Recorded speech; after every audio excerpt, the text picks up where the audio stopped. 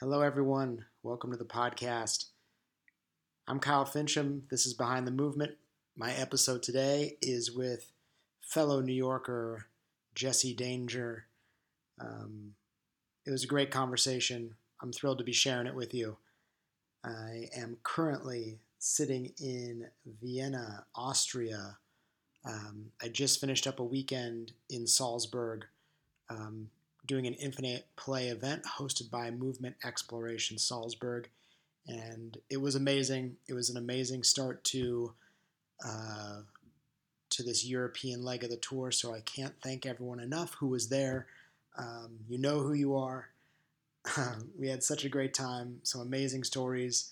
Um, some amazing things were shared. Some great food was eaten. Um, yeah, new friends were made. All of the above. So thank you all for coming out, and thank you to Jakob and Movement Exploration Salzburg for bringing it all together. It was really just such a treat. Um, I'm looking forward to coming back again someday. I have a whole bunch of other workshops coming up. Um, I'm leaving Vienna in just a day or two, and I'm headed to Berlin. And it looks like we already have a pretty amazing group of people signed up for that. But if you'd like to join, I would love to see you there.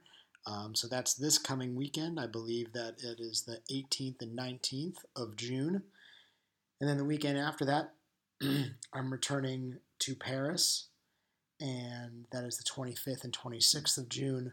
The weekend after that, I'm headed to Milan, and then after that, London, Bielefeld, and Lisbon, Bielefeld, and Amsterdam. Uh, all the info for signing up for those events is available at my website, kylefincham.com. If you're listening to this, maybe the day it's being released, there's still early bird signups for, um, let me think,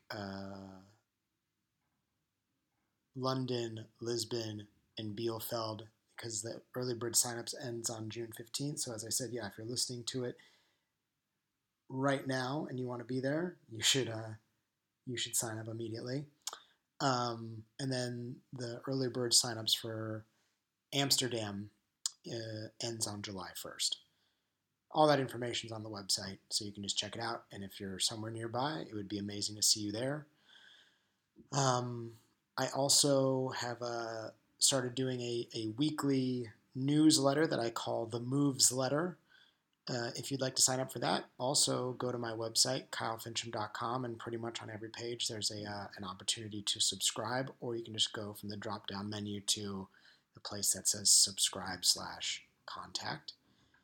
And also, yeah, gosh, I have a lot of announcements. This week, um, you can check me out on this podcast called The Movement Movement.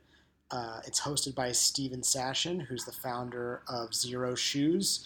Um, yeah, it was a great conversation. We talk about all of my favorite things around play and surprise and getting lost. So if you want to check that out, you can go to all the podcast platforms and just look up The Movement Movement, and it should be the most recent episode. And finally, um, I have been invited to be a part of Andrea Plancart's Fit, Fabulous, and Fearless Bootcamp Summit, and I'm super honored to be a part of it.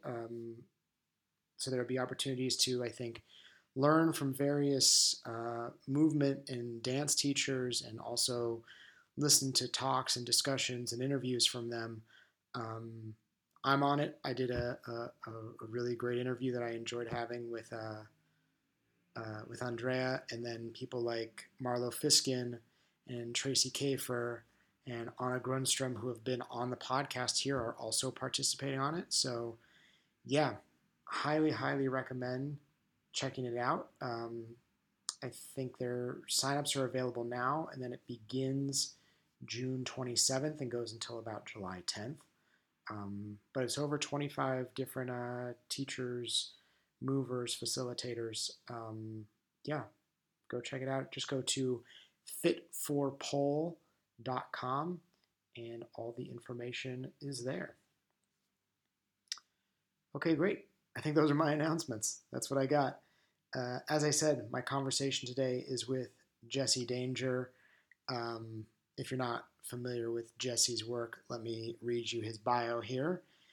Jesse Danger loves jumping into things so much he's been doing nothing but for the past decade. He leads the team at the Movement Creative to help people turn their city into a playground and find a group of friends that love to explore. He credits novel movement experiences as being the core of his education. He sees movement as a way to explore the world physically while connecting socially.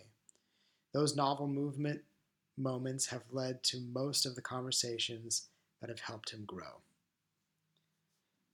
This was a special one. Somehow, Jesse and I have been all over New York City exploring similar ideas, similar values at the same time, but have never crossed paths until this conversation. So we've yet to meet in person, despite both being in New York City to record it.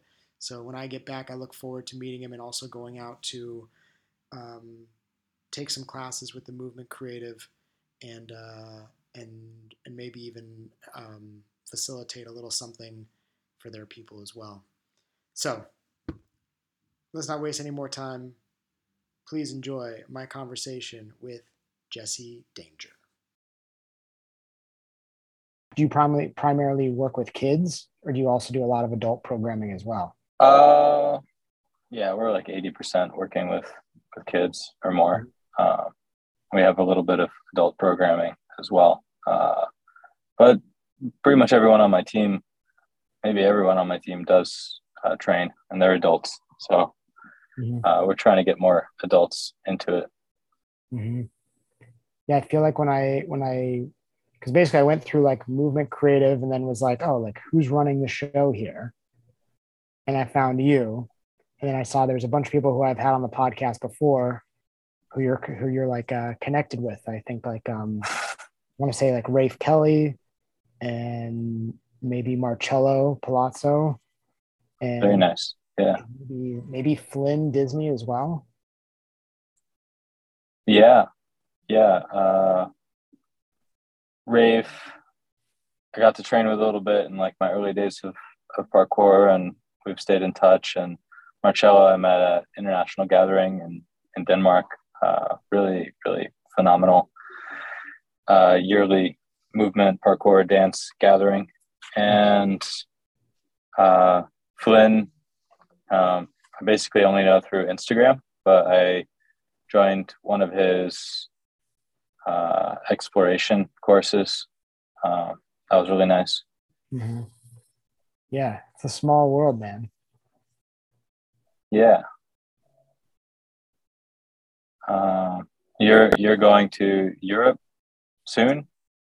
Yeah, I leave on Wednesday and I'll be gone for at least 2 months. Now I'm thinking about maybe staying a little bit longer. So I'll either be back at sometime at the beginning of August or the beginning of September.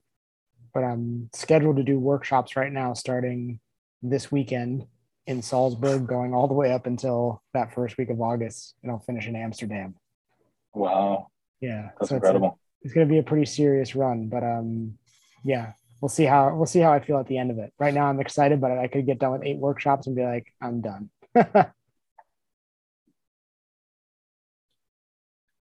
Are you from New York originally? I'm from New Jersey. Yeah, I was born in South Jersey and moved up to Connecticut for a while, and then moved down to North Jersey, and then I think parkour kind of kept pulling me closer and closer to the city. Yeah, moving to Brooklyn and doing most of my work in Manhattan. What was like I don't know, maybe the early days of parkour for you? Like what pulled you in? Well, let's see.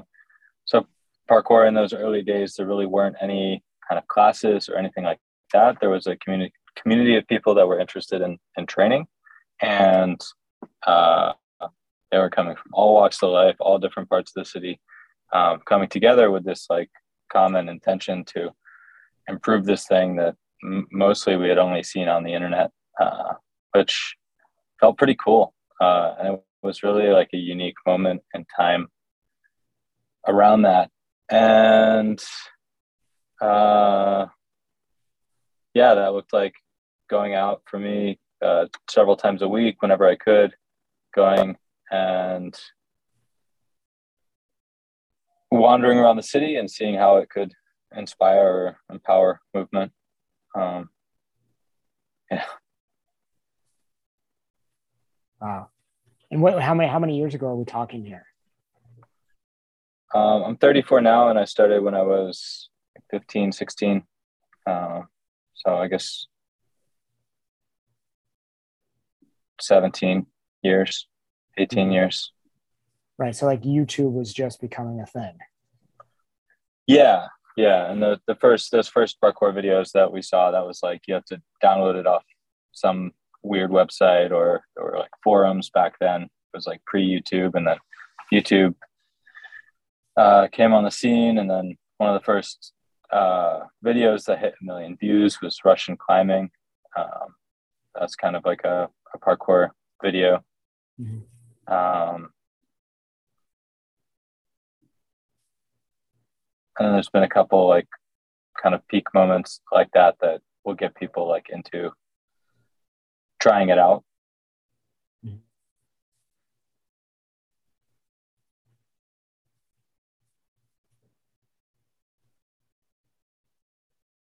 And who were like the kind of the people who kind of inspired you or like pulled you in the most?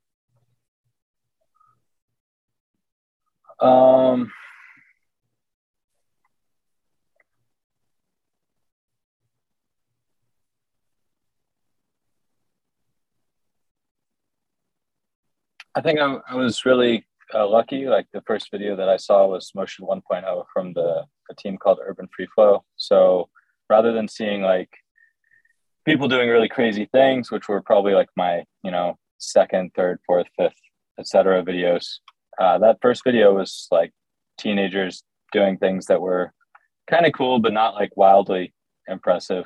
I was like, oh, I want to do that. I was skateboarding at the time, and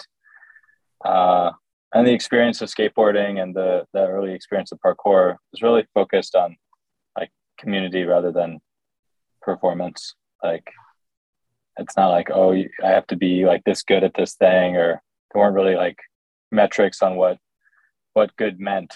And to me, it was like a way to explore self-expression, and there was also a conditioning aspect that was what I now realize is like spiritual work. So you asked like who really inspired me, and I think we had the opportunity to train with some of the original people. Like they would come over, and that's nice. Like if you start playing tennis, you don't get to play with people that like invented tennis. But here you actually can train with some of the original practitioners of the discipline. At the same time, I think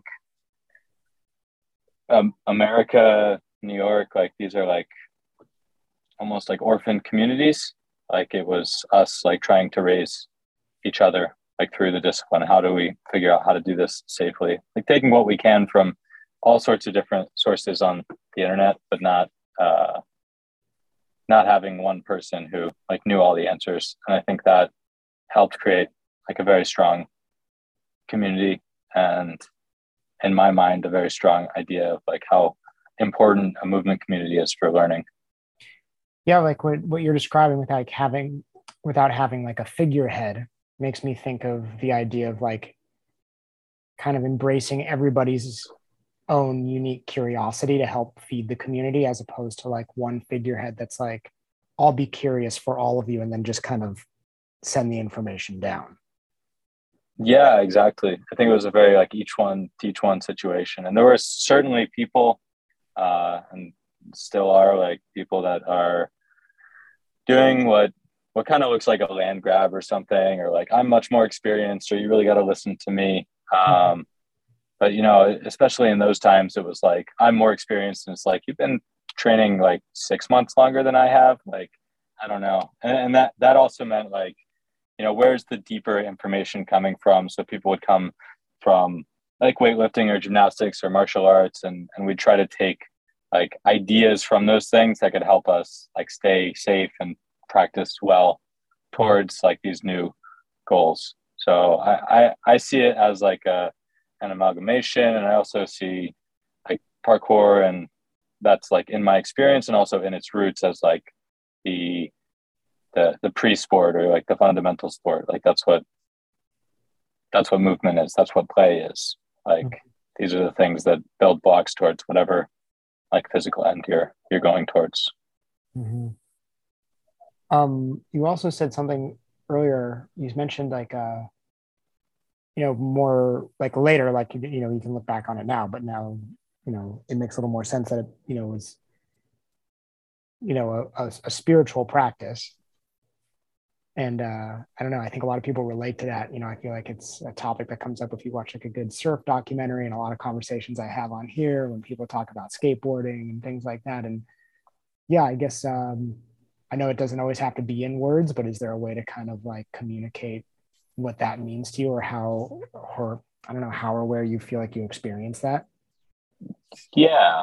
I mean, for me, that was experienced in a lot of little ways in these like climbing and jumping challenges. Like, can I make this? And sometimes the stakes for failure were like, frankly, like life or death. And exploring that, and through that also coming to a realization that like, despite at that time like really struggling with suicidal thoughts, ideations, and even attempts,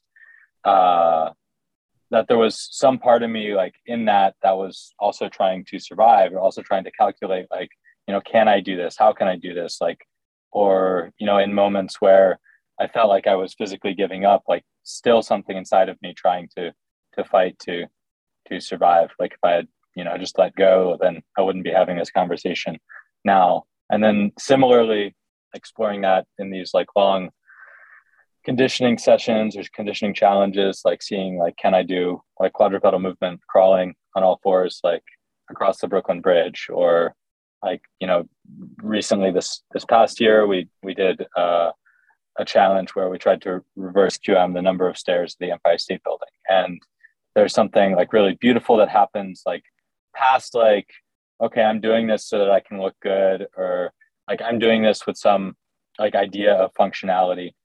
Beyond those reasons, I think you can really find like something inside of you that is still driving, and connecting with that piece of you. I'm sure I'm sure it's happening in other sports as well. Connecting with that piece of you is really important, like knowing that it's there. Mm-hmm. And there's like some sort of like feeling of like, I don't know, like some sort of like meaning in those times.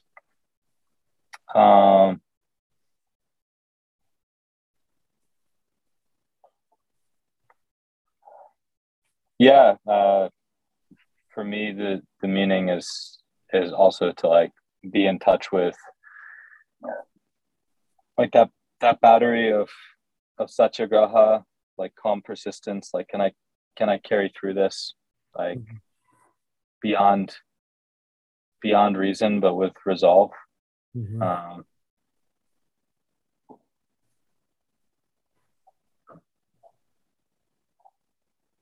And I think if you can do that in a physical way, then when you're up against things in your life that feel impossible to persist through, then you can relate back to that experience and say, like, I can put myself back on the bridge, and it's easy to say I can't crawl like another half mile, but it's really hard to say I can't, just put one hand forward. And that's all you have to do in these cases, like just one more hand forward, and then like in the end, the half mile happens. Mm-hmm. That's pretty impressive. All the way across the Brooklyn Bridge. Yeah, we've done like a few of these. The first one was crawling across the Brooklyn Bridge, and when we like recreated it, we did Williamsburg. And we brought a piece of chalk, and if you came up for a reason for stopping, you would write that reason and then you crawl past it. So if someone was in front of you, you could like see their reasons also and crawl past their reasons for stopping. And we did another one called the myth of Sisyphus. That was taking 40-pound sandbags, and you'd throw the sandbag and then do some kind of a movement until you get to the sandbag. This was also across the Williamsburg Bridge. So it's like, I think around 2 kilometers throwing these 40-pound sandbags. And I did rolls. So that was around 1,000 rolls on concrete or asphalt, like having to learn how to be soft in those rolls and like not be rigid in the understanding of technique, because like any kind of repetitive movement like that will start to slowly like break you down. So finding like multiple different soft paths across the body, and also like what it is inside of you, the will that can keep being like creative in this approach, joyful in this approach. Like, can we find joy in those end ranges? Because that's where that real spiritual work is. Can we put ourselves up against something that we won't also allow to beat us down? And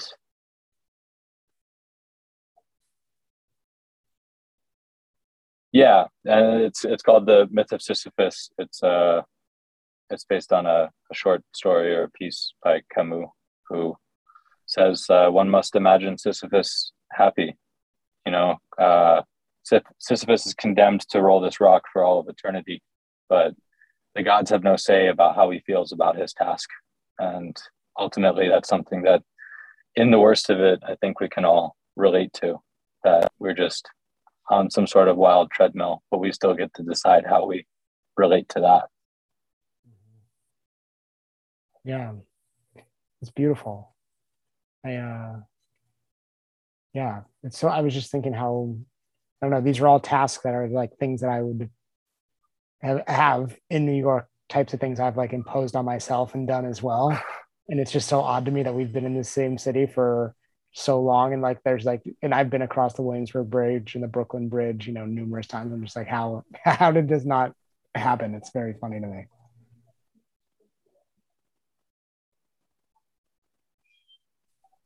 Well, there's like so many millions of people, you know. I know, but it's just so funny. Just like, yeah, just like the worlds are so similar and just never crossed. I'm curious, you know, you alluded to like kind of like and you don't have to talk about it all, but I am curious just because you alluded to like times in your life with like the like suicidal thoughts and things like that. And I'm curious, like, you know, I don't know, like the role that practice and being a part of this community that you are in has played in navigating that. Yeah.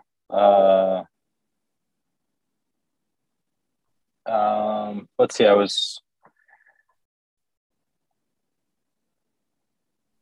think growing up, I did not make friends very easily.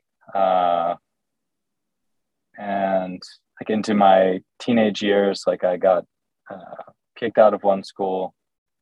I dropped out of another. And I think like if I really identified with what they were telling me I was, then I don't think I would have tried to do very much. Like I had a really hard time focusing in school. I didn't feel particularly valued. And then in the movement community, you know, there's a couple things there. Like one is this idea of like a culture of effort where like if I put my heart into something, that was recognized and appreciated. And the other was in a very tangible, like physical way. I could prove to myself that I could do things that I didn't think I could.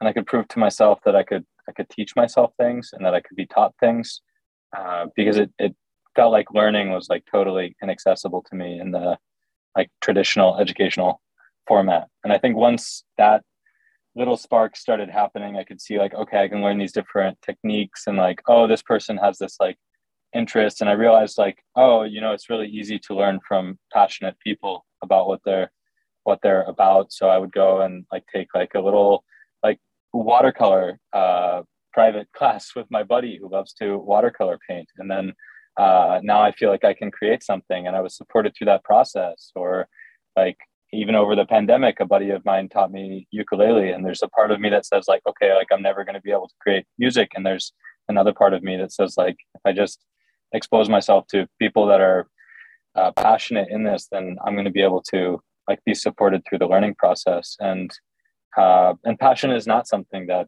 I see very often in the public education system that I was a part of.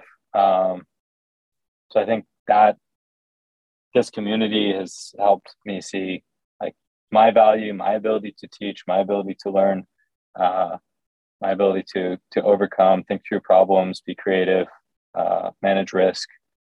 And I think without movement, without that kind of tangible, those novel experiences, those tangible experiences of going up against challenge, of exploring, being creative around it, then I don't know that I would be here. Mm-hmm. Yeah, I see what you're saying is this like community also that's just kind of like, it's almost like wherever and what, however you show up on each day is like, is just enough.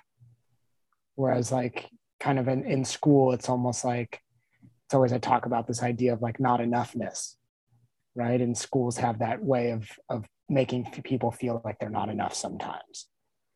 And these communities where it's like you can go, and even as you said, you go and like do watercolor, or you play ukulele, and you're with passionate people, and passionate people are just excited that you're there. They're just saying like, right now, whatever level you're at is great. As opposed to like, someday you'll be a thing. Yeah. And I think, similarly, like in any of those things, like I can go to an art class or a ukulele class where like the focus is going to be so much on competence that I'm going to feel excluded by it. And I don't want to. I want to be able to go into any space and learn like bravely there. And at the same time, like you can see this like a move towards competition, a move towards like, or in sport, or maybe in general, like a move towards like sport performance. Like, what does that mean for the communities that we're building? So if we say like, oh, you need to be able to jump this well or this far to even be a part of this room, this conversation, then as soon as anything happens that means someone can't do that, they leave the conversation. The conversation becomes like at least a little bit myopic, because I think it's important to like have like age and ability diversity in sport, and that's not something that is super prevalent in American sport. As soon as you get injured, you get removed, and then what about all the wisdom that comes from the injury? Like, are you no longer like a part of the conversation? Like here, like mostly yes. And I think it's because maybe having that conversation would hurt the short-term performance goals versus like what I would hope the long-term performance goals are. Like, can we move us happy and healthy for as long as possible? Right. And unfortunately, it's like we're in this society and culture where like it's about, well, will we win? Right? As opposed to like some of the things that we're talking about here. And as you said, it's like when winning is kind of what's celebrated, and not the being there or being with people or communication or support, interaction, all these things, creativity. Yeah. It's like can we reframe so that like winning is learning and winning is belonging? Yeah. And then if we do, what happens to these systems that have been set up? Right. And I think that then the way you're talking, it sounds like it's something that we share in the idea that like, what we present, like our movement or parkour can be our vehicle for presenting these like values that might transcend that space. Yeah. I mean, I think it is like a pre-language or a first language. And I think for a lot of my life, like when I said like I had a hard time making friends, like I didn't in the movement community, because I realized that I could really only relate to people like at that time in my life through movement. Um,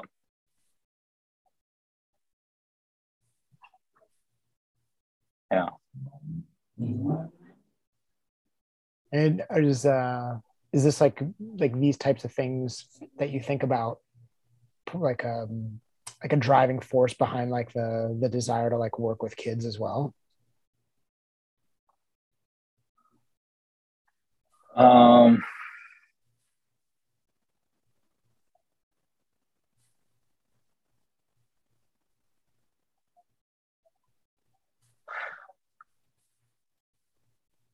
I think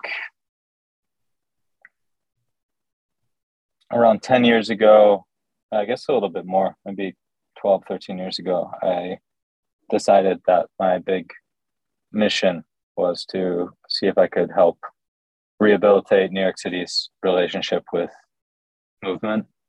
Um, and I think that was also informed by like going to other places like around the world and seeing like, okay, there's a lot of other places that like see movement and see public space usage like entirely differently than we do here. Like what's going on there? And I think that working with kids is a very large part of that. Um, one, these are the people that will like grow up and ultimately be the decision makers in the world. And it's important to me that they have a healthy relationship with movement, a healthy relationship to movement in public space. And uh, and two, it was like one of the places where I was seeing like the most resistance.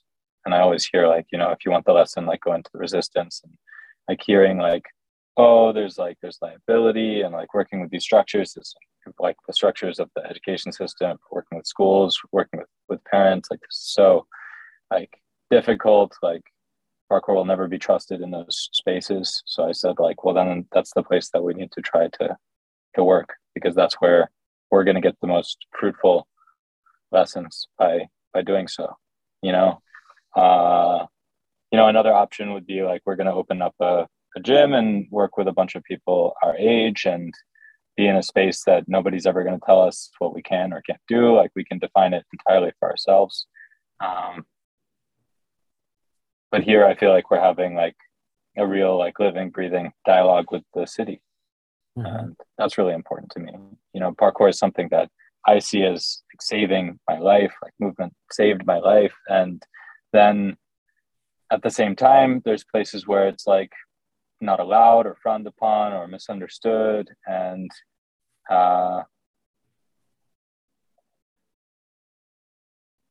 that's a little bit of a aggressive juxtaposition that I'd like to see if we can like massage out a little bit. Yeah. We have this like way, right, of just kind of like, I don't know, isolating and hiding everything, where it's like, oh, like this kind of interesting thing gets like put into this storefront, and this interesting thing goes up in this building, and then this thing happens over here. And it's like, what does it look like if we let things intermingle a little bit and share and collaborate and provoke conversation, and then also remind people that it's like, this isn't exclusive, like, this is inclusive, and when it's out there and and it's open to exposure, there's room for questions and people to jump in and say, what's this about? Can I do this? Where can I start? What, I don't know. I think about feeding culture in that way, right? And like by being out there and being visible and being in those conversations, like answering those questions or posing questions the other direction, even like, it has the potential to feed that stuff, especially with someone like you, to me, who's like really thinking about it. Yeah, like as you're talking about that, I'm thinking of like the northeast corner of Tompkins Square Park, 10 and B, which has like this bar structure that doesn't really tell you how to use it, and then kids are playing on it, and then people are going and training calisthenics, and there's a basketball court there as well, and a handball court, and what you have is like intergenerational like movement and play, and like a chance for these different communities to like cross-pollinate and learn from each other. And then in contrast to that, you have like, almost every playground in the city is for 12 and under, which means like as soon as you're 13, like what are you supposed to do? Like now play is no longer really an option. That's not something that is like afforded space or intention. Like what's up with that? And what does that do to someone who's becoming 13 in New York City? What does that do to adults in New York City? Like what's our relationship to movement and play and public space supposed to be? Right. I mean, two things. One is I was in a which one is it? It's a park up in Harlem on the west side. It's beautiful. I forget which one, but I was walking through yesterday, and my friend pointed at this like amazing structure inside the playground, and he was like, "Oh, we should go check it out." I was like, "I'm down, but I'm pretty sure we're actually not allowed in that space without a child." Right? I think it's actually. I think you can get a ticket. I think you at least get kicked. And then I taught a workshop over in McGlorick Park in Greenpoint a while back, and I remember being out there, and it was kind of like a rainy, gross day, but we were out there in the grass anyway, and just like diving in it and playing. And someone came out onto the mud grass area where we were, and kind of chastised us a little bit for like playing on the grass in the mud, and was like, "Oh, like you're gonna like destroy this surface." But I was like, I don't know, it's already gross to begin with. But I'm like, this is why it's here. Like we're here to interact with it. We're here to like communicate with it. It's not just, I don't know, like if we're not here, where can we have these dialogues with each other and with spaces and with ourselves? Like it's almost like it becomes more and more limiting. Yeah. No, we ran a women's event in March, and they go out and they're teaching some workshops, and it's raining that day, and they're the only people in the park. And, I think we have like maybe close to 50 people, and they're jumping around and they're playing. And as far as I know, no one got hurt, but still like the parks police comes over and says like, "Hey, you can't do that here." And it's just like, what is this park for? Like, what's all of this for? Like, why can't we do this? Because like, this doesn't look like what like exercise or movement looks like to you. Now it's like totally unacceptable. Like, how do we change that framework? How can this become acceptable? Like, there's plenty of other places. Like, I got to go to school in Denmark for a semester, and I remember being like downtown and small town in Denmark, Slagelse, and we're jumping around, and we're actually like climbing on a wall like outside of somebody's house, and they come out with their 4-year-old, and they're just like amazed by it. And they're like, "Oh, this is beautiful." And then the 4-year-old wants to try, and like everybody's like, "Yeah, this is great." It was like a celebration of movement, and it was such a wildly different experience than I've had in New York City. Like sometimes we're moving in New York City and people think what we're doing is beautiful, and sometimes we're moving in New York City and people think what we're doing is unacceptable, and that's rough. Mm-hmm. Mm-hmm. Yeah, and it's but it's important. It is important to like be out there and be almost kind of forcing those questions to be asked. It's not about like arguments. It's about just being like, well, like, what are we doing here? What is this? Like, what does it mean to be human? What does it mean to be human and be in a city? Yeah. And I see movement as a human right, like as something that should be supported, like in these public spaces. It should be, when I ask like what happens when you're 13, like the answer is you like join organized sports, or you start like going to some kind of a gym or something, or maybe you join like a fringe community like parkour, skateboarding, or something like that, or you just stop entirely. And I think mostly it's like a moment when like young people have to decide, are we going to take this seriously or are we going to stop entirely? And I think that's like a really, really unfair question to be asking. Like, I think play and movement need to be continue to be supported like through all of life. Yeah. And you mentioned like kids signing up for like organized sports, like that can be, I mean, that can be a real almost death to movement and play as well. Like I was just with a buddy of mine and he has a son who's really, call it successful. I'm doing like quotes, like successful baseball player at like 13 years old. And I guess he just has like some sort of fracture in his elbow or something in his throwing arm. And he's a pitcher. And they've been doing like the thing where he plays year round. He does like, fall ball followed by this ball, followed by that traveling team, and like, the deal. And he was like, I see my buddy, and he's kind of upset because he's like, oh, my son fractured his elbow. He's not gonna be able to play baseball for 8 weeks. He's gonna miss this whole thing. And there's like, these finals and this tournament and this, then that, and the whole summer ball is just over. And I said, oh, well, how did it happen? And he said, oh, it happened because he was like horsing around with his friends. And I just thought like, oh, like that's so devastating that like this sport has taken on so much power over this young person's life that there's like the stigmatizing of play and calling it like the horsing around, right? That like that's the thing that shouldn't have been happening with his friends because he needed to like protect his arm to be able to throw the baseball. And I'm like, oh, so like, Damn. It didn't even occur to me that like, when kids start playing a organized sport that like they also might start limiting how they play in free play forms so that they're protected for like their specialization. Yeah.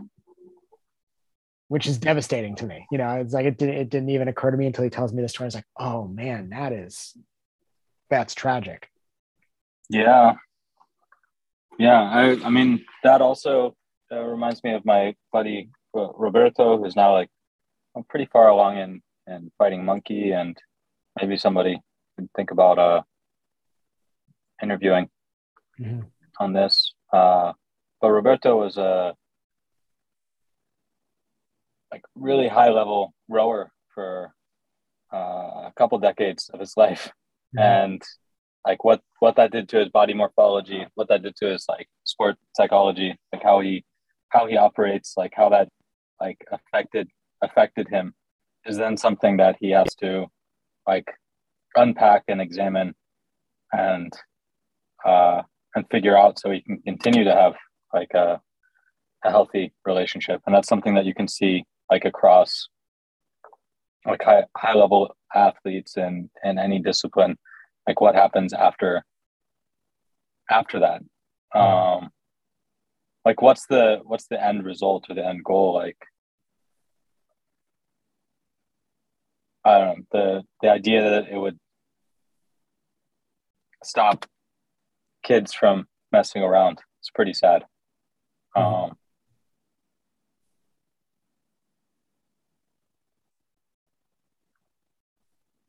as you said, it's like there's like at least here in our country, there's like this limit of options past like age 13, right? Of anything that it feels more like free play or looks, unless you're one of the people who does fall into something that's a little more counterculture, subculture, fringe or something, like it's the exposure to that stuff is not as vast. And I'm sometimes I think it's because there's not as much money to be made on it.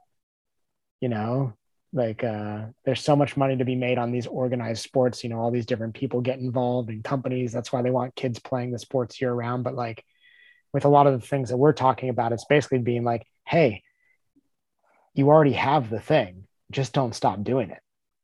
Yeah.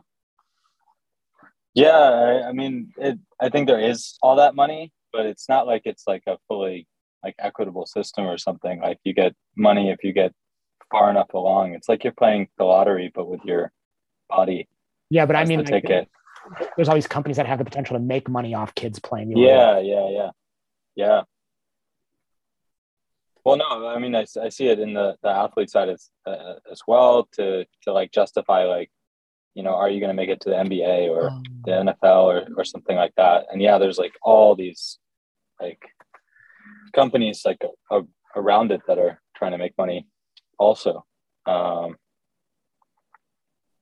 the school that I went to in Denmark is called a Idrætshøjskole. Højskole is like basically a passion school. Mm-hmm. And you know, in Denmark, as a part of their educational system, they have these passion schools, and you can study anything that you might be passionate about. And I went to an Idræt one, and Idræt is like, I guess, a word that we don't quite have, somewhere between movement and sport. My teacher likened it to like wholehearted movement. That's like we're playing volleyball, and everybody's playing as hard as they can, but like winning is not that important. And I think that's not super common here. It's either like you don't care at all, or you are like hyper competitive. Mm-hmm. And to just say like, you know, we care about participating fully in this activity, and like us connecting through this activity is more important than like, you know, winning the game. That's something that, yeah, it's nice to see that they have like a cultural idea around and even kind of name for. Mm-hmm. Yeah. And we have it, you know, it's like kids can do it. Every mammal can do it in that way, right? Like you watch dogs and like they will play for hours and there's no winning at stake. They're just like they want to play to keep the play going. Yeah. You know, and there's various forms of like dance and places where it happens, but yeah, you know, there are a lot of cultural forces at play that like, you know, don't want that to happen. It's like you know, competition is kind of built into like the whole structure of society. It's not just in sport, it's kind of like throughout the whole thing. And then, you know, it means that it all feeds one another.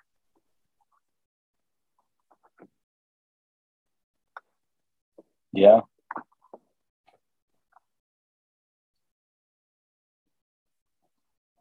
And sometimes I wonder, I'm almost like, you know, when you see someone as someone to cooperate with, but like they're also kind of a competitor, it like, I don't know, maybe there's a bit of an inevitable limitation or ceiling in that relationship.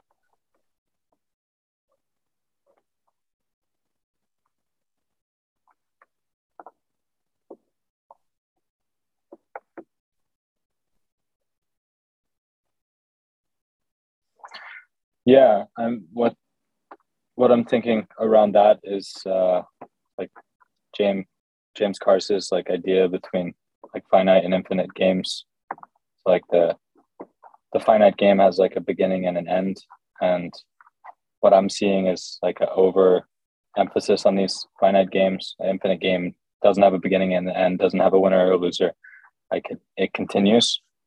So like, you know, chess, a single game of it is a finite game, but being a chess player is an infinite game. And if you are committed fully to the infinite game of being a chess player, then like how will you change the way that you're playing the individual game of chess? So that means you like, you know, the ideas of like sportsmanship or anything like that, like, yeah, you want to play in a way that it's fun to play with you, mm-hmm. that it's and you want to play in a way that you're going to learn something rather than you're going to necessarily like win that individual like sequence. Mm-hmm. And then you can ask, like, in all of these competitive sports or anything else, like your buddy's son, like what is the infinite game that he's playing? And the largest infinite game, and one even like sports will purport towards, is like, you know, who's the person that you're becoming, you know, and how is this like supporting you to become the person you're becoming? So hearing like that like doing wild and ridiculous things with your buddies is like off the table, like I don't know, that feels like you've lost something out of life in that respect, and something that's going to be like really hard to get back. Yeah, well, because like because once we're doing that, I also should point out the reason I call my workshop Infinite Play is because of finite and infinite games. Oh, nice. Yeah. Beautiful. Yeah. But yeah, I think that when we play that kind of like specialized game, it's like we're perpetuating like the illusion that we're supposed to be competent all the time and at everything, and not realizing that like that addiction to competence is inherently limiting when the surprises come. And it's that goofing around, that like getting lost and like being in that place of being surprised, that prepares us and prepares our communities and prepares our, everyone that we're around for like those moments when surprise and randomness inevitably occur, because life is fully improvised. Yeah, I mean that makes me think of like all the there's different movement disciplines that are like focused on using improvisation as like a development tool versus control and intentionality, and seeing people that have decades of contact improv or Systema or also knowing like, as parkour classes start to form, and I'm seeing like, okay, they're kind of replicating like a gymnastics class or martial arts class or something like that. But my experience was like, I did a lot of dumb things with my friends. I gave myself some like pretty wild challenges. We did a lot of just like wandering and exploring. We did things like playing tag, and then like all of that made me who I am. So am I really going to go into creating a class and say like, okay, like you have to do 100 of this thing and then 10 of that thing and 50 of this thing? And it's like, okay, like, yeah, there are games that can be played within like the challenges of like finding iteration within repetition. Like, can we get 100 of these in a row? It's like, that's a really interesting game. That's not the only game. There's like so much that can be done around like movement development, and like that also informed like our like mental model. One challenge for me is as I started to make classes, like the people that are coming to classes are the people that want classes, which is maybe a slightly different like neurotype than me, because I really don't like classes. I really have a hard time with teachers. Like there's all sorts of things around like the power dynamic, and that in those moments I reflect as like a lack of value in me, and then at the same time, like, can we create spaces where all of these things can happen at the same time? Like our mental model says, can we have a class that has like drills and challenges that are more like led by teachers, and explorations and games that are more led by students, and put them all together? Or like, can we run an event like we did last weekend, where there's like a jam and people can train and move however they want, but also we have workshops where people can learn like specific nerdy things about like swinging or how to play tag really well, or like whatever other kind of thing like that, and getting all of those people in the same spaces. Because what I see, and it's really evident in the parkour community, there are people that want to just go out and train however they want, and that's the only way that they really want to learn. And there's people that want to go to classes and like want to be told like, this is how to train safe, this is what to do, and that's kind of their safe space. And like, can we like get them like rubbing elbows a little bit and like learning from each other, because they are those like, I think, different neurotypes or different preferences, and I've seen such brilliant people on both sides of that line that I want them to be able to like meet each other and move together. Yeah, I mean, you're talking about like, I mean, I don't know, it's like the thing, right? It's the dance between like the classical and the romantic, right? It's like it's Zen in the art of motorcycle maintenance, where it's like, yeah, quality is like the defined and the undefined coming together, right? The classical and romantic, whatever it is, like the bringing together of those two things. But I do think we have I don't know, we have very like imbalance. We have a nice society that likes to really celebrate defined and precision and measurable things, and not so much of like the unexplainable things, or call it like the spirit or the romance or whatever. And it's not it's not that it needs to sway totally back to the other side. It's about like, well, how do we create this relationship between the two? And what you're describing is like this really, it's the opportunity to me, like what facilitates the opportunity for like tinkering, which is a very like unique thing to like a person, and then it can also be a unique thing to a group, and so on. But like, I don't know, I think of all the things I learned as a kid, and when you were telling your story, I was like, I remember teaching myself to yo-yo. I remember teaching myself to like do juggling sticks, and I would do this thing where it was like very open and playful, and I would just try, and then something might happen, and I'd be like, oh, I'm going to work on that now. And I would zero in on that thing, and I'd spend time there, like, trying to twirl the stick or do like walk the dog. And then I'd go back out and I'd be playing and exploring and weird and things. I don't know what that is. I'm going to try to toss it over my back, whatever. And then it's like, well, now I'm going to move in and focus on this other thing. And yeah, in a class setting, I realize it can be difficult to facilitate the opportunity for people to figure out how they tinker. And that's a thing that I feel really passionate about. Like, how do we do that? Because I think that facilitates, someone being able to take a practice and make it their own and explore and be willing to fail and be curious. But then it also feeds the community, because then there's so many new voices. It's like, let's say like there's all these different communities. There's like the parkour communities, there's these different dance communities, there's all these things, and they're all just mountains, right? And if everybody's just walked the same trail up to the top of the mountain, when everybody gets to the top, there's not that much to talk about. But like when everybody climbs up these mountains and they've all taken different routes, and maybe they've landed on someone else's route for just a moment, only to kind of go off and blaze their own. They get to the top and they have so much to share. And then you have all these other mountains, right, that have all done something similar, in these like vast communities who have all climbed their own mountains in their own unique ways. When they have things to share and come together, it's like, I don't know what it means in terms of like the measurable, quantifiable, productive optimization, whatever that comes out of that. But what I do know is that like collective curiosity makes things really beautiful, and it helps us be prepared for surprise, and we have new tools and a lot more what ifs to share with one another.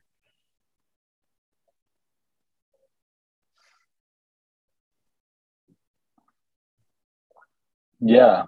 I think about, I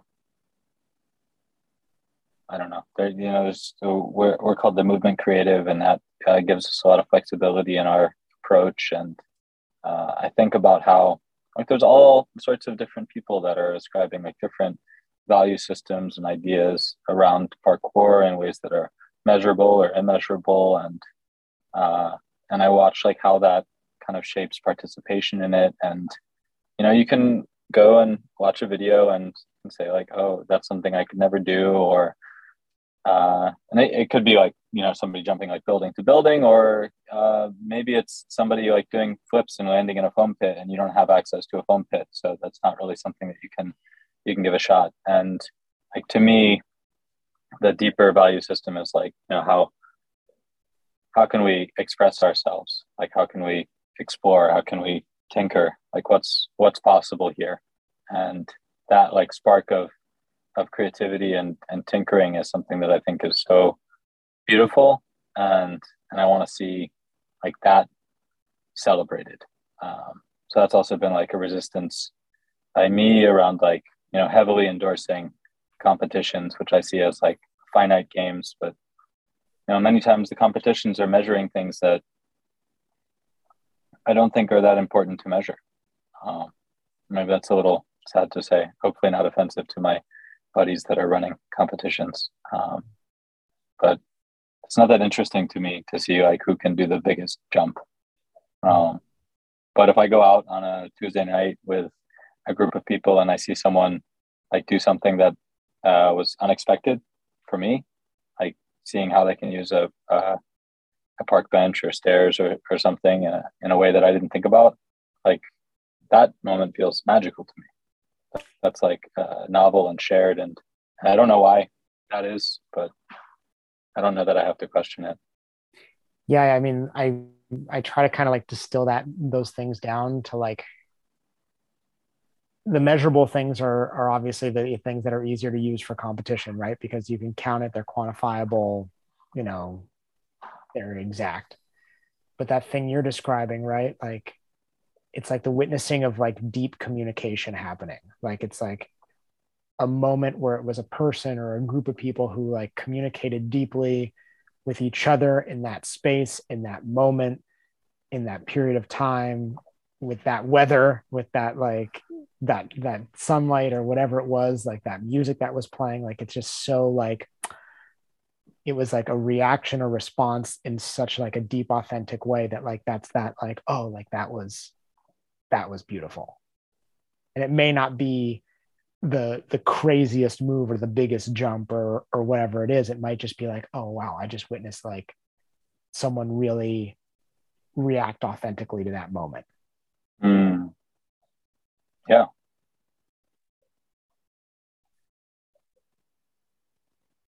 But I think it's asking like the culture to, and society to not chase peaks. I read this great book that I don't know, judging by the fact that I feel like we've shared some reads. This book by Nan Shepherd called The Living Mountain, and she talks about walking through these mountains. I think it's in Scotland, and and at one point kind of says like going to the peak is amazing, but it's not the only way to like walk through a mountain, right? And I realize like in our world we get in this habit of like chasing like the literal and metaphorical peaks, and that the peaks are the only places that we should get to. So only the biggest jump or only like the most crazy move. But it's like, well, man, there's valleys and there's rivers and there's streams and they're all beautiful and worth seeing and worth spending time at. And maybe you get to a peak once in a while, but like if you hike to the peak every day, you're going to run out of energy very quickly.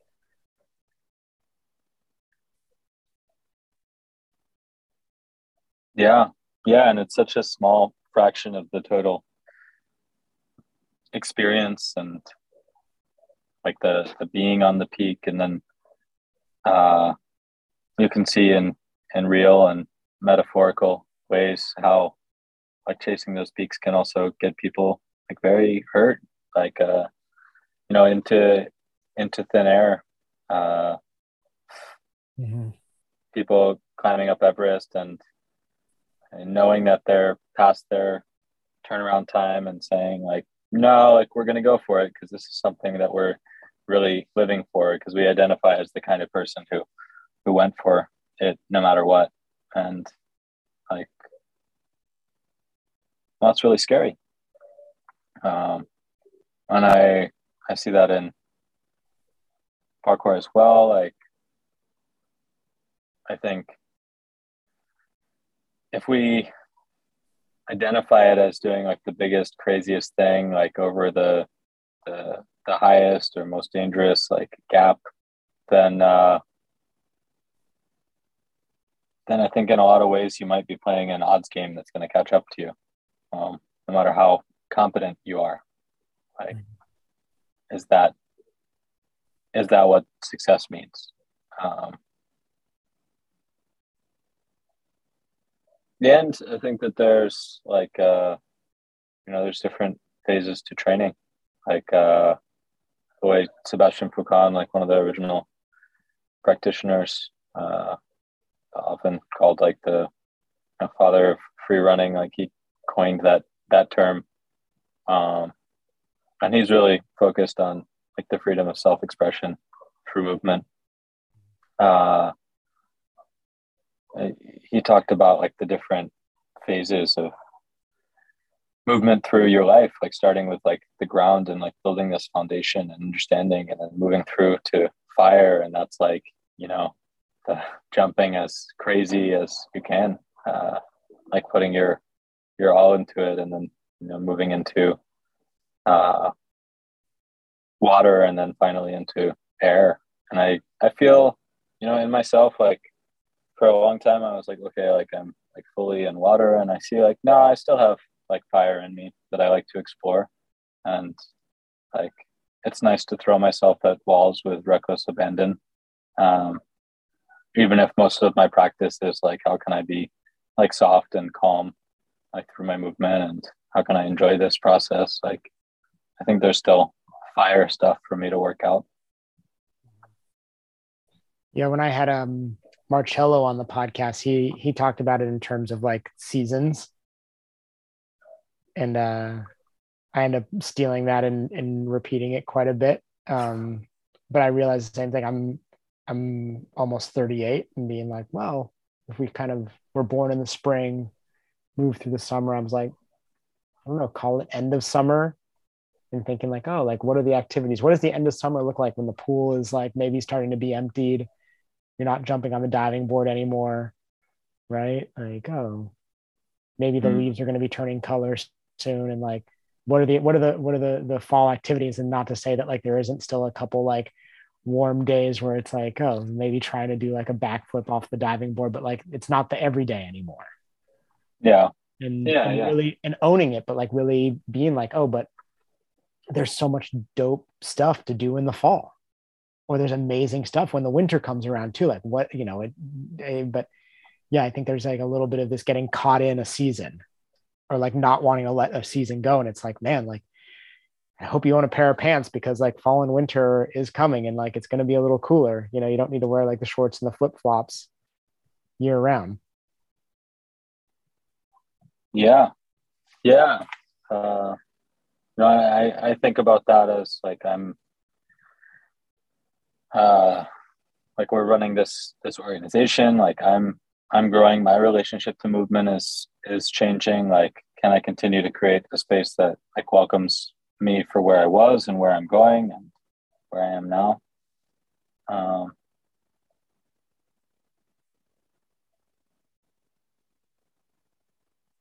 I think the answer is yes.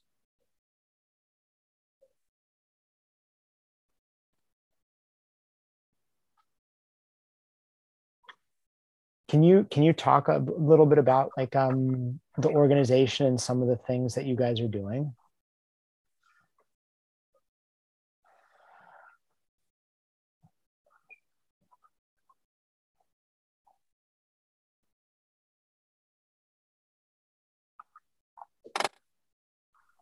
Well, I'd say the past few years, like I've really been trying to get us to like nail down our core offering essentially, and like can we develop something that's going to be like a healthier battery for exploring creative work? I'd say 10 to 5 years ago, it was a lot of me saying yes to all sorts of things and doing like a lot of really, really cool projects, but not being able to have like sustainable support around those things. So it would just be like the next kind of shiny thing. So right now, the biggest thing that we do is a program that I took over from one of my mentors. She runs a similar program called Dance Adventure. So we have something called Parkour Adventure, which is taking a group of kids and going around like a neighborhood and exploring spaces and seeing how it inspires us to move. Pre-pandemic, we would get on the subway and go to all our favorite spots around the city. And now we stay mostly in the neighborhood. Our older teen group, we do go on the subway again. But that's like just starting again. And I hope that we can start doing that, because I think it is really powerful to see these different spaces and have these different movement opportunities like show up. So that's like 70% of what we do. We run that as an after school program and also as a summer camp. We meet up at Columbus Circle, Central Park, and wander Central Park and Upper West Side, Upper East Side, and go to different cool parks and spaces where we can move. I run a class called Weatherproof, and that's like every Tuesday night, 6:30 to 8:30, we pick a different location. So we're up at the Riverside Rings this week, and that's our like no matter what training, and we try to show up to that with like joy and resilience.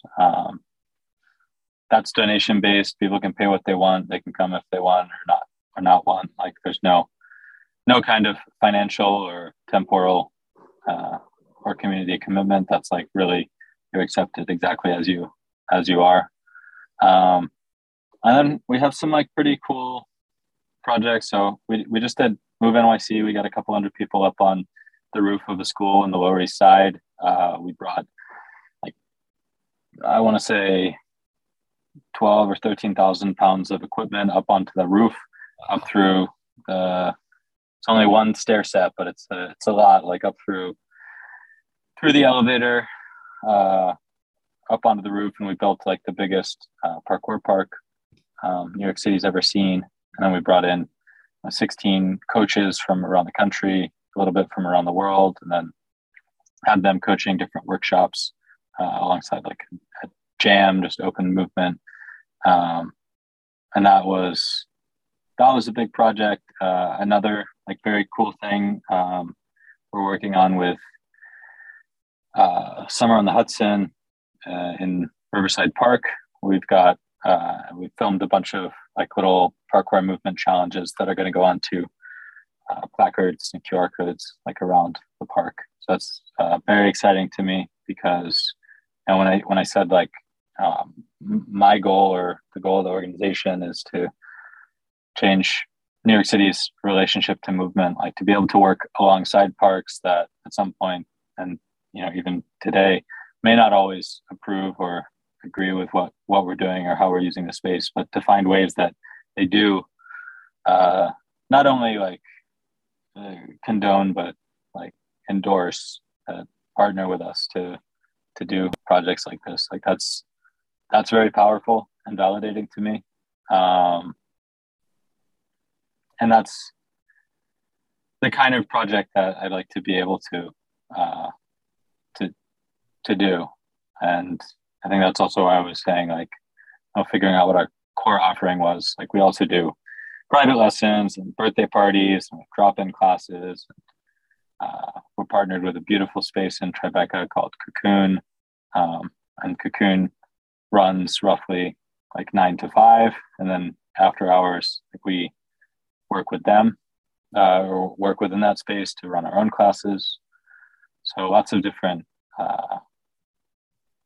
classes, and that helps sustain a core group of people. We've got 6 full-time, we've got 23 people on the team, and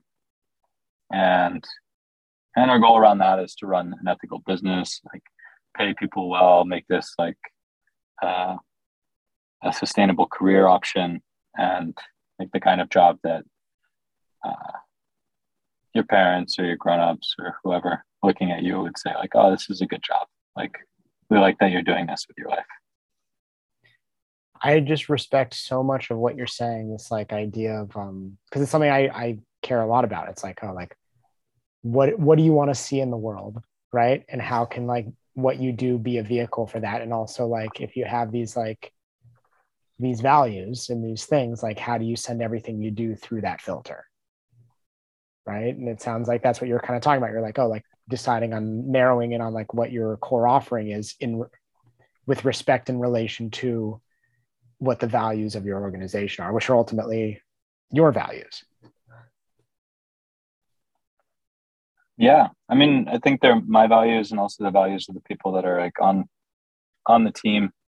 Like, what do we commonly agree on? And like, one of the things that I think is powerful around Parkour Adventure is like it really opens up the space for our team, our coaches, to decide like how they're going to lead that adventure and what experience and relationship do they have with their training, what they want to share, rather than like, come in and like teach the curriculum exactly as like Jesse has laid out. Like, how can we come together to like say, what are we working towards? Like with all of our students, what do we agree is important?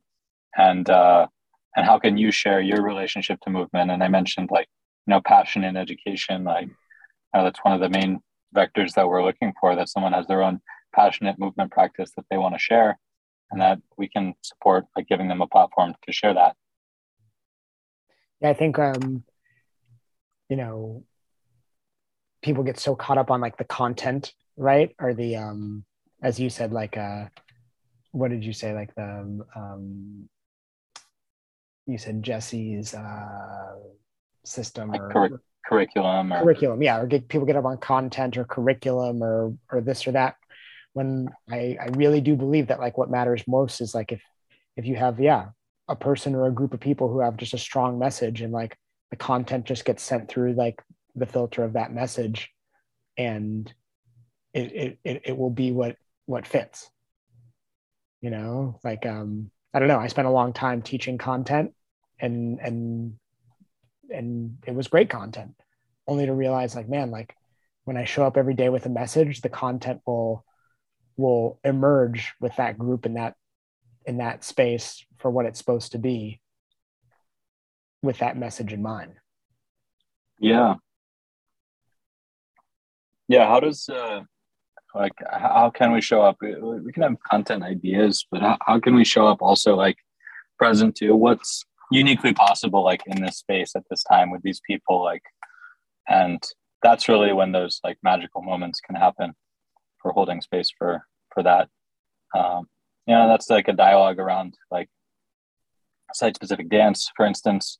And I think I guess I'm always like reticent to call parkour that, because I think a lot of people who practice parkour like, don't identify with dance. But I think if you read what people say about site specific dance, it's no different from what I'm hearing people experience in parkour. Yeah. I think that's what it is. I mean, it's just like ultimately it's like it's a collective art piece, right? Like, rather than it being a class, I always think of it more like a gathering, right? Like a class is almost like, well, there's one person who has all the things to tell everybody else there. When it's a gathering, it's like, oh, well, maybe there's somebody who's kind of like pointing the direction into the woods, but ultimately everybody is out there to like help one another, like hike through it. And it's like we're creating it together, and it's like it's going to be this unique emergence if we allow it to be, rather than always showing up with this syllabus and it's like, well, this is what has to happen, and you're like, well, it's raining, so like that shouldn't happen that way. Like, no, but I've committed to this thing because it's on the syllabus right now.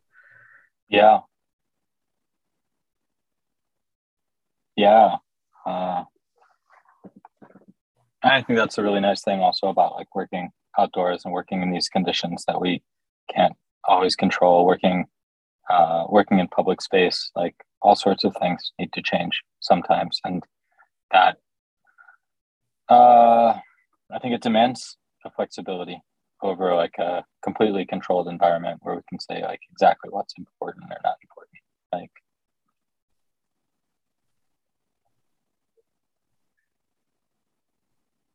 yeah, I think at the end of the day, it's like learning to listen is the skill, is the one that is the thing that we're not even the skill. It's the thing that we have that we just need to feed and foster. And all of these different things can be the way to just add to that. And showing up and being like, well, this is what the world and the group and the scenario looks like. So like, if I really listen, like what are we going to paint out of this? Yeah. And to me, it's like a hugely liberating practice. Like we're all coming together to powerfully and physically paint like possibilities in a space. Like here's all the things that could happen. And before this looked like I don't know, a place to sit on a bench or like walk through the park. And after this, like maybe what's possible has shifted like just a little bit for the people that saw us or for the people that experienced it. Through like physically experienced it, like doing it, is a little something else possible, which I think if you have like just a little eyedropper of that in your life, like every day, then the world feels less like rigid and people feel less stuck. Yeah, it's like the walking into situations and relationships and interactions and seeing more options. Yeah.